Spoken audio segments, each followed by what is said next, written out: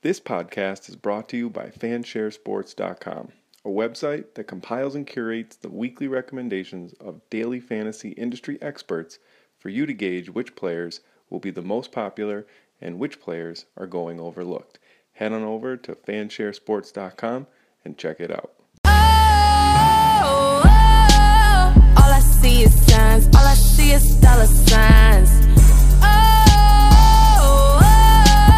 Money on my mind, money on my mind. Throw it up, watch it follow from the sky. What is up, everybody? It is Pat James here with the Ride In NFL DFS podcast. We have a special edition, postseason edition of the Ride In NFL DFS podcast here for you today, mainly because I think it's critical to reflect in DFS and in life. You know, whatever it is that you're doing, your occupation, your hobbies, your family, to get better, to be better, it's important to hone your craft with reflection. And I think it's especially true in DFS because of how things change from year to year. For instance, pricing algorithms change. The games that are included on different slates change. Contests change. Rakes change. Everything changes from year to year in DFS. So what I've done is I've gathered up 8 of the sharpest guys in the industry, proven winners, to discuss the takeaways, the lessons learned, if you will, from this past season. You can listen to this pod right now. You can listen to it throughout the off season, and then especially I think it will be important to queue it up in August and September of next year as the 2019 season nears. So without further ado, let's kick it off with a little roster construction talk. I think John Proctor of Power Hour DFS hits the nail on the head here with a general trend we saw in 2018. John Proctor here with the DFS Power Hour. And the biggest change / learning experience for me this year was probably the viability of cheap plays, both at the running back position and the quarterback position. I think for years, if you weren't playing the cheap running backs and the cheap quarterbacks, you were likely making mistakes in cash games and higher dollar single entries, anything that was a smaller field type of tournament. By paying down, you generally had an edge. But this year it was very different. The way that the pricing has evolved, in that the quarterback pricing is much flatter. It just wasn't as viable to pay down at the quarterback position and take those guys who were 4,800, 5,200, whatever. When 5,200 for a nobody, when you're paying 5,800 for Andrew Luck, it just didn't make sense this year in the same way that it did in years past. And I expect it will probably be similar next year, though. It's hard to imagine that the quarterbacks will be quite as efficient as they were this year. And then the same thing at the running back position. DraftKings was able to price up those running backs so that a backup running back taking over for somebody in years past, they would have been 3,300, 3,500, etc. This year, 4,500, 4,800 on DraftKings. A little cheaper on FanDuel. It was a little more viable. I know there was the week that Dalvin Cook ended up being inactive, and Latavius Murray was cheap on both sites, but that was because it was late news. So anytime that we have early enough news, DraftKings and FanDuel both are pricing up these running backs so that they're just, the punts just aren't as valuable as they used to be because they're so much more expensive. So I think just the evolution of pricing is something that we really have to take into consideration, and you have to adjust as the pricing changes in this way, and if you don't, then you're going to be left behind. Thanks, guys. Great stuff there from John Proctor. You can find him at John Proctor DFS on Twitter. Basically what he said about QB pricing was dead on. It was very flat this year, and as he mentioned, it was just so much easier than in previous years to get up to an elite pass catcher from those min price or very cheap signal callers like Case Keenum or Nick Mullins, guys that we would have rostered in the past because of the savings. Now you only needed a few $100 or $1,000 more to get up to guys that just provided a massive ceiling. And when I first started playing DFS long ago, 6, 7, 8 years ago, I've lost track of time at this point, Jonathan Bales had a bunch of books out on the basics of DFS, and it was gospel. And Bales is still, to this day, extremely sharp. And one of the things that he recommended in that book was that you pay up for quarterback, that in cash games, that you kind of locked in that 25 to 30 points from an Aaron Rodgers or a Peyton Manning, and it made a ton of sense, and it was very profitable at the time.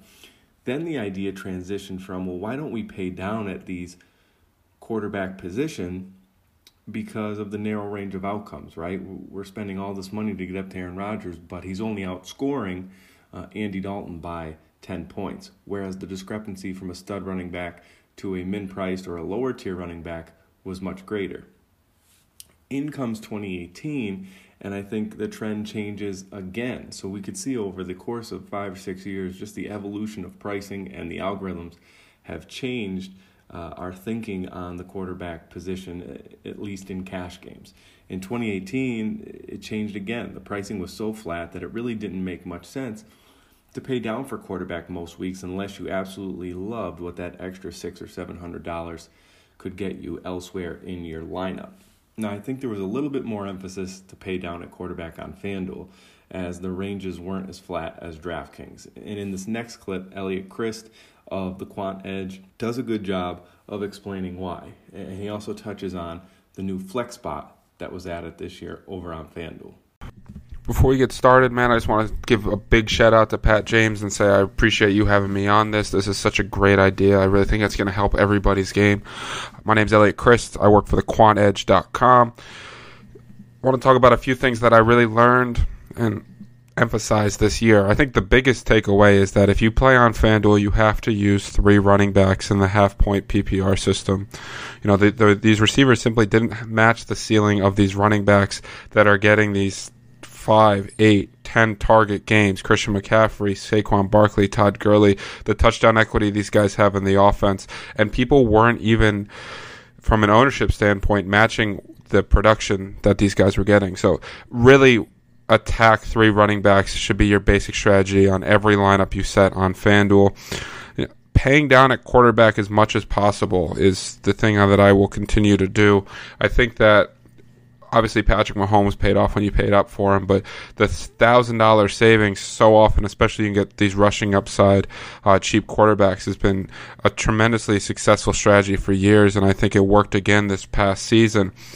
You know, I think you either pay up for a stud tight end like Travis Kelce or Zach Ertz again and again, or you find ways to punt based on funnel defenses.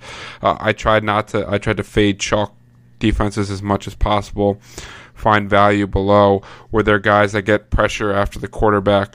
You know, you really want to tell yourself a story about the way you think a certain game's going to go and build your lineups around that. Attacking chalk, I think, is really important. You got to really, it's more crucial than ever with so many services out there that give such great advice to understand, you know, what the optimal plays are and how the ownership projections are so key in today's game that, you know, he may be a receiver or a running back may be an optimal play, but if he's going to be 60% owned, it really might be a smart decision to fade that player. And, you know, you have to tell yourself stories where guys might not make things work as well, and if you can get ahead of the field and just have a different lineup than everybody else, you could just, you know, you can soar up that leaderboard. So being willing to take chances on guys, tell yourself stories, pay down at quarterback whenever possible, fade chalk defenses, and just load up on running backs on FanDuel were some of my biggest takeaways from the 2018 season. So it's important to keep in mind different sites, different algorithms. I do agree that on FanDuel there were more weeks where it was viable to pay down at quarterback to get those 3 stud running backs in your roster, as Elliot mentioned. And for me this year, running back really was all about jamming in as many studs as possible. It seemed as though sites were hesitant to bump the stud backs too high, kind of like what we're seeing currently in the NBA with James Harden. You know, they don't want to price him too high I don't know if it's because they think casual players will find it difficult to make a lineup and not play, and it'll drive down some of the traffic within the industry if it's just too difficult to roster your favorite players. I'm not really sure. But what we saw was in the beginning of the year, Alvin Kamara, Todd Gurley, Saquon Barkley, and a few of those other stud running backs were routinely smashing value, and they were routinely remaining priced near their median projection, whereas it seemed receivers, Antonio Brown, Michael Thomas, were priced near their ceiling projection. So basically, this year, it just really made a ton of sense to me to allot most of my salary on DraftKings and on FanDuel to pay up for stud running backs and those massive workloads, because once you drop down to the cheaper running backs that have those ancillary roles, they didn't meet value as often, right? I did an analysis with FanShare Sports Tags, and it was far and away easier to predict which running backs above 6K were going to hit 3x or 4x value than it was running backs under 6K. And what happens is they become game script dependent running backs once you get down into the 5 or 3K range on DraftKings. And what happens is they can be basically scripted right out of the game based on how the game flow goes. Additionally, and this is something that John Proctor alluded to in that first clip, the free square is no more. Basically, what would happen was if there was late breaking news, there was an injury on Monday night, salaries had already been posted, the backup running back that was thrust into a workhorse role the next week would be, 3.5K on DraftKings or 5,000 on FanDuel. And what the sites have done is they've done a really good job of at least making all of the backup running backs $1,000 or $2,000 above min salary. So we saw it with TJ Yeldon this year.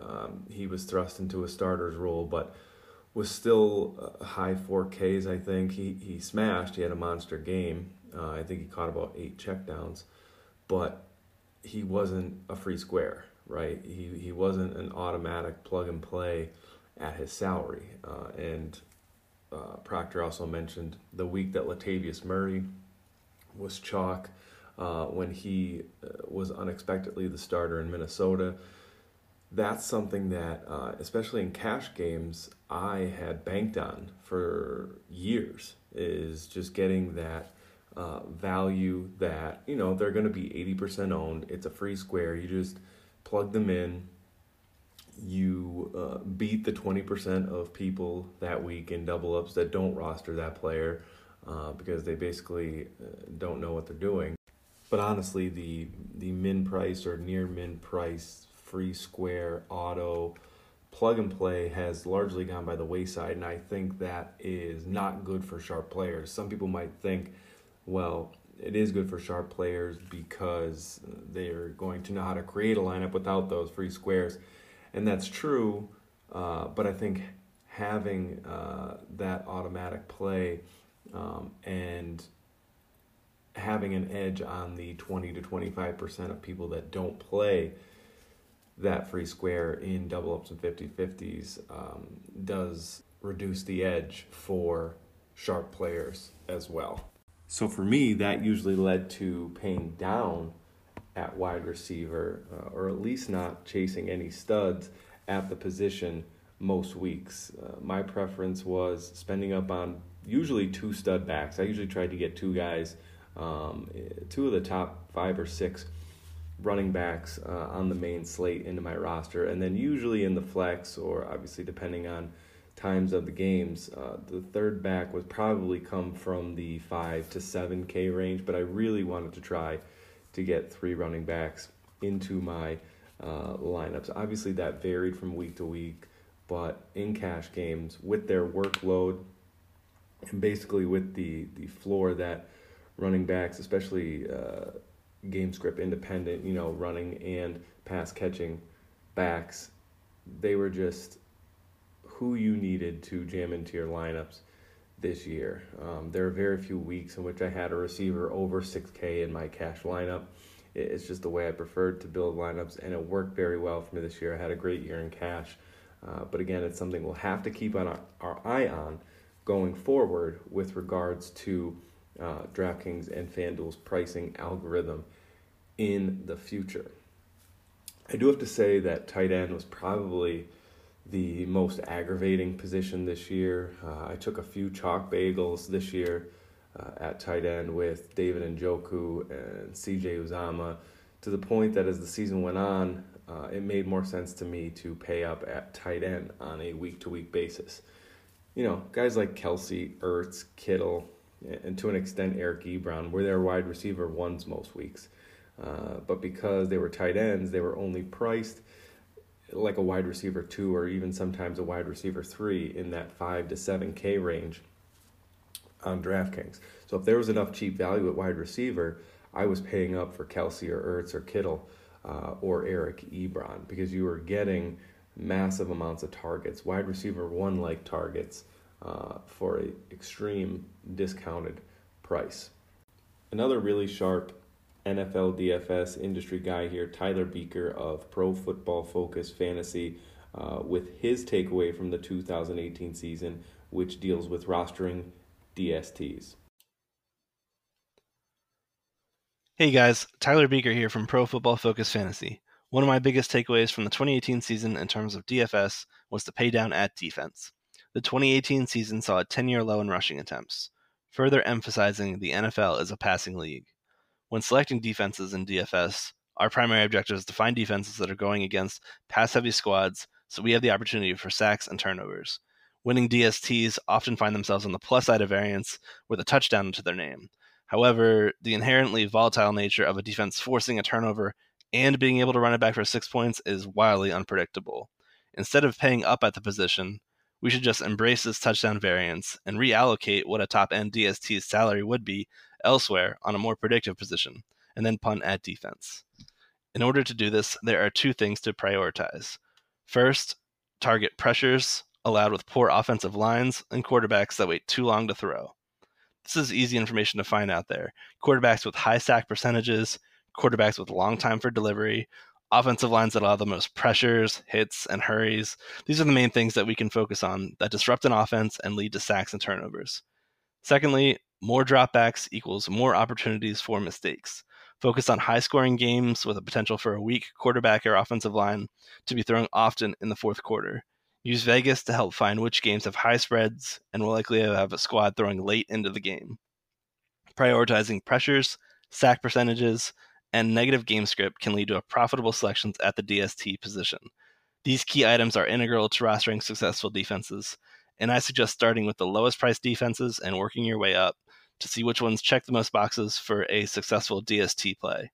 Not only does it allow plenty of salary savings to reallocate elsewhere, but these plays are likely to be lesser owned in large field tournaments where most people chase chalk defenses.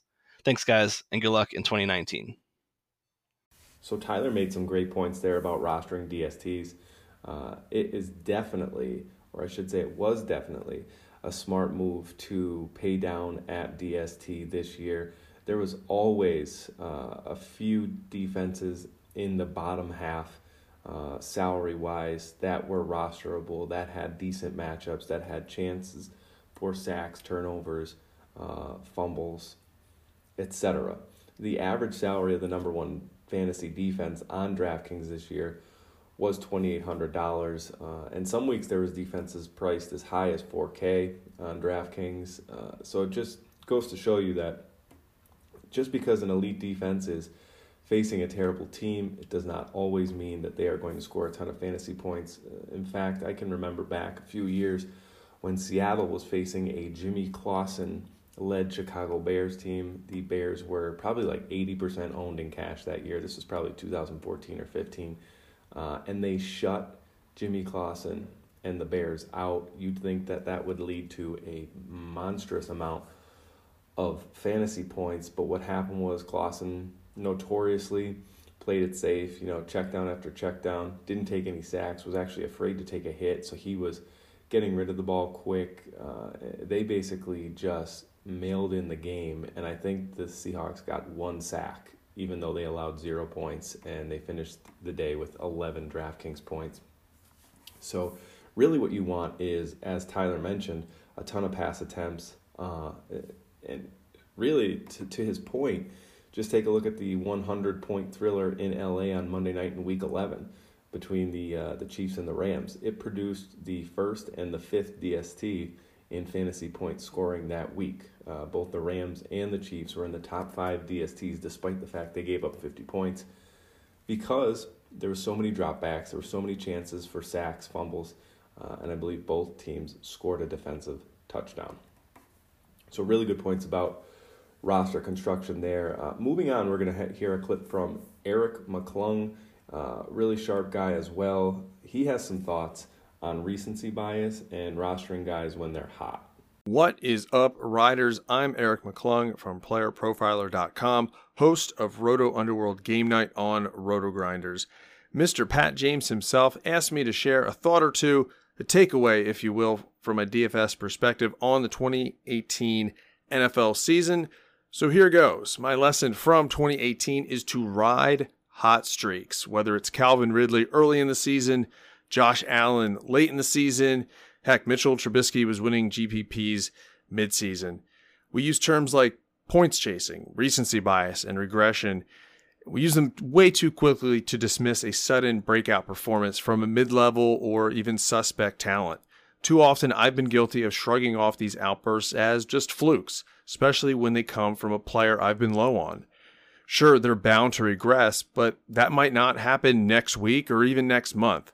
So in 2019, I plan to get these streaky players into more of the tournament lineups that I've traditionally kind of held back in the past, rather than just blowing off a player that I don't like or don't believe can perform at such a high level over the long haul.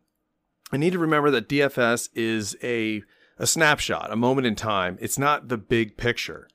Sometimes we need to swerve into positive variance rather than looking for an easy way to run away from it. So that will do it for me. Find me on Twitter at Eric McClung. I've been a big fan of Pat and the Ride In podcast, so thanks to Pat for having me take the wheel for a few moments here.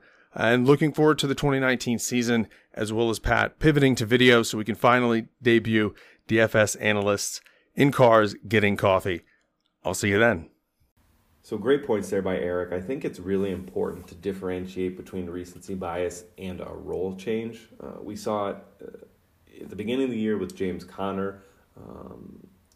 He was getting upwards of 20 carries, upwards of 5 targets. He obviously was mispriced egregiously in week 1 because the salaries come out at the beginning of August. But even throughout September, it seemed like DraftKings didn't want to bump his price up too drastically from week 1 to week 2 or week 2 to week 3.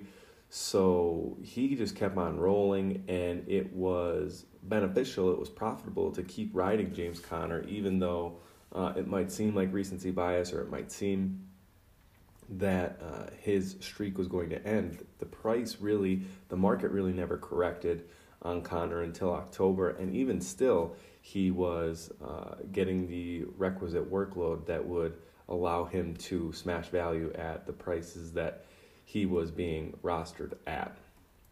And then a few years ago, Doug Baldwin had that massive stretch in the middle of the year where he was catching touchdown after touchdown, multiple touchdowns in multiple games. It was one of the hottest streaks of a wide receiver I could remember. And each week, you had to ask yourself, am I rostering Doug Baldwin again? Is this going to happen? Is this recency bias? Am I point chasing? And really what it was a role change for him. Russell Wilson had found his guy, and he just kept feeding Doug Baldwin. And it's very important to differentiate between recency bias and a role change, between variance and a role change. Is it the fact that a certain player just got lucky this week or next week? Is there something schematically that the defense they're facing allowed the offense to go to a certain player, or has this player gained the trust of his quarterback? And that requires a little bit more of digging than you would normally do for fantasy football. But I think very important is to differentiate there between, is this just variance, or has this player kind of caught fire, and is that going to continue? Okay, so the next topic I want to dive into is late swap, and basically how it has evolved over the course of the last 5 or 6 years. And it has something to do with the elimination of island games. So when Monday night and Sunday night games were included on the NFL main slate, it was very easy to take the whole day Monday and reverse engineer all of your head-to-head opponents' rosters, right? You can add up their salaries, figure out what players they had left, if they had any at all. There was only one game. There was usually only one player at a price point, so it was very easy. Okay, this guy has $6,000 left at wide receiver. He has Sammy Watkins rostered. Okay, I also have Sammy Watkins rostered, and I am trailing him, so I'm going to pivot to Amari Cooper. That was the type of strategy that you had to put into place on Monday to get a edge on your head-to-head cash games. Now, they soon chopped Monday off of the main slate, and you were still allowed to do that, or still able to do that with Sunday, right? There was still about 30 minutes to an hour before the Sunday night game kicked off. You can quickly go through your head-to-heads and swap out guys that had you boxed out, right? If you had the same player as somebody else on Sunday night and you were trailing, you can swap them out. Or you could figure out, if you were beating someone in head-to-head and you had different guys, you could box them out by swapping onto the same player, basically. But now that the main slate is the 1 and 4 p.m. games only, it's virtually impossible to figure out who your opponents have in your head-to-head matchups. There are 4 or 5 games left to play at 4 o'clock. The 1 o'clock games aren't over yet. There's a million players that they can have in their lineup, so it's really hard to do that. Basically, what you would have to do is just realize that your lineups are underperforming, and you would swap to just more volatile players that have a higher ceiling. I would only do that in 50-50s and double-ups, because then you could still maintain a true head-to-head win rate of the cash game roster that you created, right? If you created a 35% tile lineup, you don't want to, by swapping highly volatile players out, drop that and lose even more money. So I wouldn't necessarily do it an entire lineup swap in my head-to-head contests, but I would do it for my 50-50s and double-ups. Okay, so the next person we're going to bring on here is a good friend of mine, Ryan Hodge, very sharp DFS player, came in second, King of the Beach a few years ago, proven winner, really sharp guy, and he's going to talk about his takeaway from 2018, which had to do with this very topic, late swap. So one thing that I guess this isn't even something that I learned this year. It's more just something that I think I needed to implement more this year. So more of a lesson going forward. And I think obviously you hear a ton of late swap strategy, especially in the playoffs. I really feel like it starts to resurface. But in all actuality, we should be doing this in every single slate. If you're behind and you need to swap off some guys in the afternoon game to some lower owned high upside guys, you should be doing that every single Sunday, right? Not just in the playoff slate. So I guess that's lesson one. But the lesson that I really took home, I think this year, was on those late swaps, moving to wide receivers only. If I'm behind and I'm really drawing dead in lineups, I guess you could move to maybe running back option 6, in your flex, who is going to be relatively low owned and still has a decent outcome, and a good range of outcomes. But at the end of the day, when you're swapping lineups, you should really be trying to maximize your upside. You want the highest range of outcomes, and you really want the highest ceiling, right? And I think that comes from those wide receiver positions, and that's really, really what you should be looking to swap to. So not only using late swap, that's not a lesson learned, I think, this year, at least hopefully it isn't, but really swapping to wide receivers and wide receivers only in those dead lineups and really trying to maximize that upside. So that is a lesson learned for the 2018/2019 season. All right, cheers. So super sharp thought process there by Hodge. Not only is getting a wide receiver into your lineup smarter because they have higher ceilings, but most of the time the sharp players in these contests, if you're playing high dollar contests, if you're playing high dollar 50-50s head-to-heads, that these guys are going to have 3 running backs in their roster. They're going to have a running back in their flex. And I think pivoting to a high ceiling wide receiver, such as a Tyreek Hill or an Antonio Brown, is a very smart move if your lineup is in rough shape. So the last part of our 2018 takeaways of the NFL DFS season is going to be about game selection, which I think is a very underrated portion or category of DFS in terms of honing your craft and turning a profit. It's very important to be selecting the correct games, to be getting the correct percentages of your bankroll in play based on what your goals for that season are. The first segment here is from a very good friend of mine, actually a native of the same part of the country as me, northeastern Pennsylvania, John Kelly.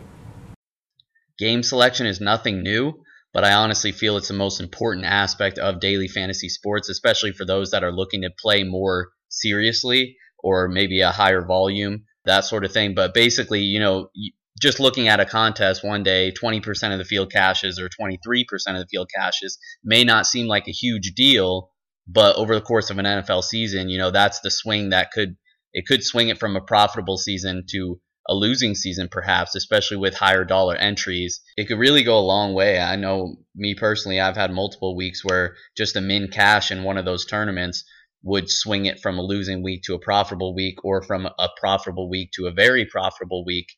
And because I wasn't disciplined with my game selection, where there was probably better tournaments out there for me. So that's one thing that I definitely, especially the second half of the season, I focused on having a more disciplined game selection, and I've definitely seen the benefits of it. It's the single most important thing that I'd recommend to any DFS players right now. So solid points there by John Kelly about making sure your contest selection is right on point. You can download extensions for your browser, widgets, whatever you want to call them, that display, the rake, the payouts, the percentage of entrings paid out in contests right on the DraftKings main screen. I suggest you do that if you have not. One of the things that I did was I loaded my contest history into an analyzer, and I wanted to see the discrepancy in my 50-50 contests and my double-up contests. And actually, believe it or not, my double-up contests, I had a higher win rate. Now, that doesn't make a lot of sense. 50-50s pay out half the field. Double-ups pay out less than that, like around 43 to 45%, depending on the size of the contest. But I've come to some conclusions, and they're anecdotal. It's conjecture, but I think that because most of the double-ups I was playing in were single entry and guaranteed payouts right on the main screen, I think that those contests may have softer competition in them. Some of the more novice players don't burrow through the 50-50 contests that are kind of hidden in the lobby. You kind of have to search for them.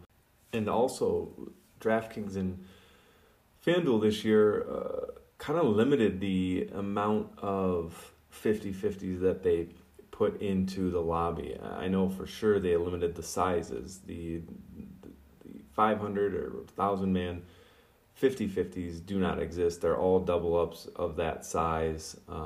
And for whatever reason, my double up win rate was a tad higher. It wasn't substantial or anything crazy, but it was higher in double ups and 50-50s. So I'll monitor that going forward, potentially put all of my cash game bankroll into double ups rather than split it between double ups and 50-50s. Okay, so next up we have Peter Overzet, also known as the Mans, Pete Manzanelli. He is a co-worker of mine at 4for4.com. He's hilarious. I highly suggest that you follow him on Twitter at Peter Overzet, and he has also some things to say about contest selection. Hey guys, it's Peter Overzet here, and Pat requested that I record some of my takeaways from my 2019 DFS season. He also stipulated that it must be recorded in a car per the theme of the show. Thought that was unnecessary, but Pat's a nice guy. So here I am, going 80 miles an hour on 95, weaving in and out of traffic. And yeah, what did I learn this year? Not enough, apparently, because I'm down 4 figures. We'll leave it at that. Let your imagination run wild as to if that's low or high 4 figures. My biggest mistake early on was just playing too many different game types. My game selection was awful. Fire at the millie, fire at the slant, do some 3-max, some small field stuff. I also don't play any cash, so I am at peace with the fact that I'm going to have a ton of losing weeks. But I'm told, people tell me that eventually you should sprinkle in a big win in there. That's just kind of what people say, so I'll take their word for it. Haven't gotten around to taking that advice yet. But halfway through the season, I did start to focus primarily on 3-max, and I slowly started to get slightly unstuck as I filtered every decision through the 3-max lens, because I think early on my 3-max lineups were way too contrarian because I was always just firing at the millie, and I think I got better at making smarter contrarian pivots and not just wild millie type contrarian plays. And I guess when I really pull back, I think the trickiest thing for me is DFS is just a hobby. I'm never going to put enough time into it to be really, really good. I'm just not. I would rather spend my time doing other things. So I have to find that sweet spot of keeping it fun without just absolutely punting, which inevitably makes it not fun. But I think by focusing on a specific game time like 3-max, and then also those free or rake-free Yahoo tournaments that they were having a lot toward the end of the year, I was able to see improvement in my rosters and make back some of my donations just by really focusing my game selection. So yeah, who would have thought not just splashing around in every possible tournament would lead to better returns. So yeah, I guess that's my advice. Game selection, follow your bliss. Ask yourself, does this game type bring me joy? And if not, discard it. All right, actually, I'm getting pulled over right now for going 90 in the 75. I gotta go. So I feel absolutely terrible that Peter Overzet got pulled over by the police there. That is very unfortunate. I did not require anyone to record this podcast from a moving vehicle. I would only leave that to professionals like myself here on the Ride In NFL DFS podcast. But I mean, what can you do? Sucks that it's going to cost him about $150 to be a part of this show. But he did raise some good points. I think, again, I'm going to go back to loading your contest history into an analyzer. Basically, you have to figure out where you excel. For me personally, it's in double ups. I'm not a great head-to-head player. I don't know why. I don't know if it's just sharper players are in the head-to-head lobby, or the guys that scoop me are just really good players, or I'm not playing enough volume to see the correct return. But I put most of my cash game money in double ups because that's just where over the last 5 years the best return has been for me, and it keeps working, so I keep doing it. As far as GPPs go, single entry is where you'll find most of my GPP lineups. And what you do if you play 3 max or single entry is you're sacrificing the big payday for a smaller field. I feel as though that you don't have to be as contrarian in single entry. Now, that said, the ownership percentages on the chalky players are going to be pretty crazy. So if you like one person to fade, I've had a lot of success this year playing the chalk QBs and RBs in single entry, but going off the board at wide receiver, tight end, and defense. I hit a $12 single entry. I think it was week 15 or 16 on Saturday in a 2-game slate, and I had Mark Andrews, who was barely owned, and he caught that long bomb from Lamar Jackson. Just things like that in single entry. If you have that one player that nobody has that erupts, it's much easier to climb the leaderboard than it is in a huge field GPP. The drawback is when you bank one of those tournaments, it's nowhere near the massive payout of a large field GPP. Okay, we are going to close out the show with my boss at 4for4, the director of DFS, TJ Hernandez, great guy, one of the sharpest guys in the entire DFS industry. Keep an eye out on his Twitter feed throughout the offseason at TJ Hernandez. He always drops incredible stats, incredible nuggets. He'll have podcasts with Holden Kushner that are just dynamite as far as DFS theory and DFS strategy. He has a pretty interesting take on rake and more specifically competitive rake and how to take advantage of that. What's going on? This is TJ Hernandez, the director of DFS at 4for4.com. My biggest takeaway from this season was the re-emphasis of game selection, especially down the stretch. For those that didn't catch it or don't know, over the last month or so of the season, Yahoo was adding a pretty big GPP with guaranteed overlay, and then through the playoffs, they added a rake-free contest, and it was very interesting because even some of the bigger players in DFS in terms of players or touts weren't aware of this or just simply weren't playing it, and the average player is so drawn to the biggest contests on the main sites that something like this can really bleed into the 2019 season. And if a site like Yahoo does decide to push the envelope in terms of things like offering a competitive rake, it can really be a game changer for the user and for other sites that have to start competing and considering offering that competitive rake. And we're at a point in DFS where it's very hard to find an edge in terms of lineup building because there's so much good information out there and so many quality tools that from a strict lineup building standpoint, it's very hard to be better than the next player. But we saw even in this sophisticated time in DFS that these high-quality contests are still being ignored by good players and especially by casual players. So if you can find these edges going into next season or any time in DFS, I think it's very important, and it's something that I've emphasized in the past before. But it's one thing that ended the season on a very strong note for me by finding that competitive rake and taking advantage of it, and kind of reinvigorated my excitement for DFS because this is something that not only can add to a more positive experience for the average user, just because if there's more money in the prize pool, that's going to be better for everybody. But even for the serious player, that rake is adding to your bottom line directly. And it's something that I'm really excited to see how it plays out going into 2019.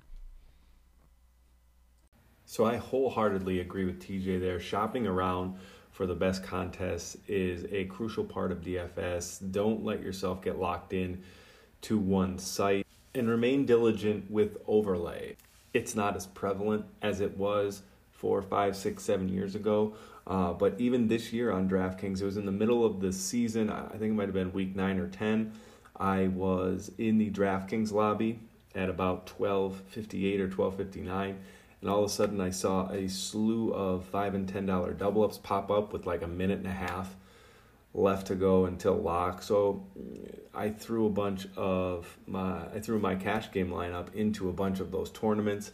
They ended up only filling. There were only 23 mans that paid out 10 players, but they only ended up filling 18, 19, or 20 across the board. So basically I played about $50 or $100 in double ups rake free because I just so happened to catch those tournaments get posted, and it just so happened that they didn't fill by a few entries.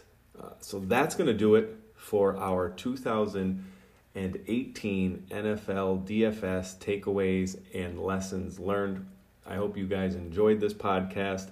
I hope you enjoyed all of the sharp takes from our 8 guests that had a bunch of great things to say. And I strongly urge you to cue this podcast up as the 2019 season nears. Until we meet again, I wish you all of the health and happiness 2019 has to offer. I will talk to you in September.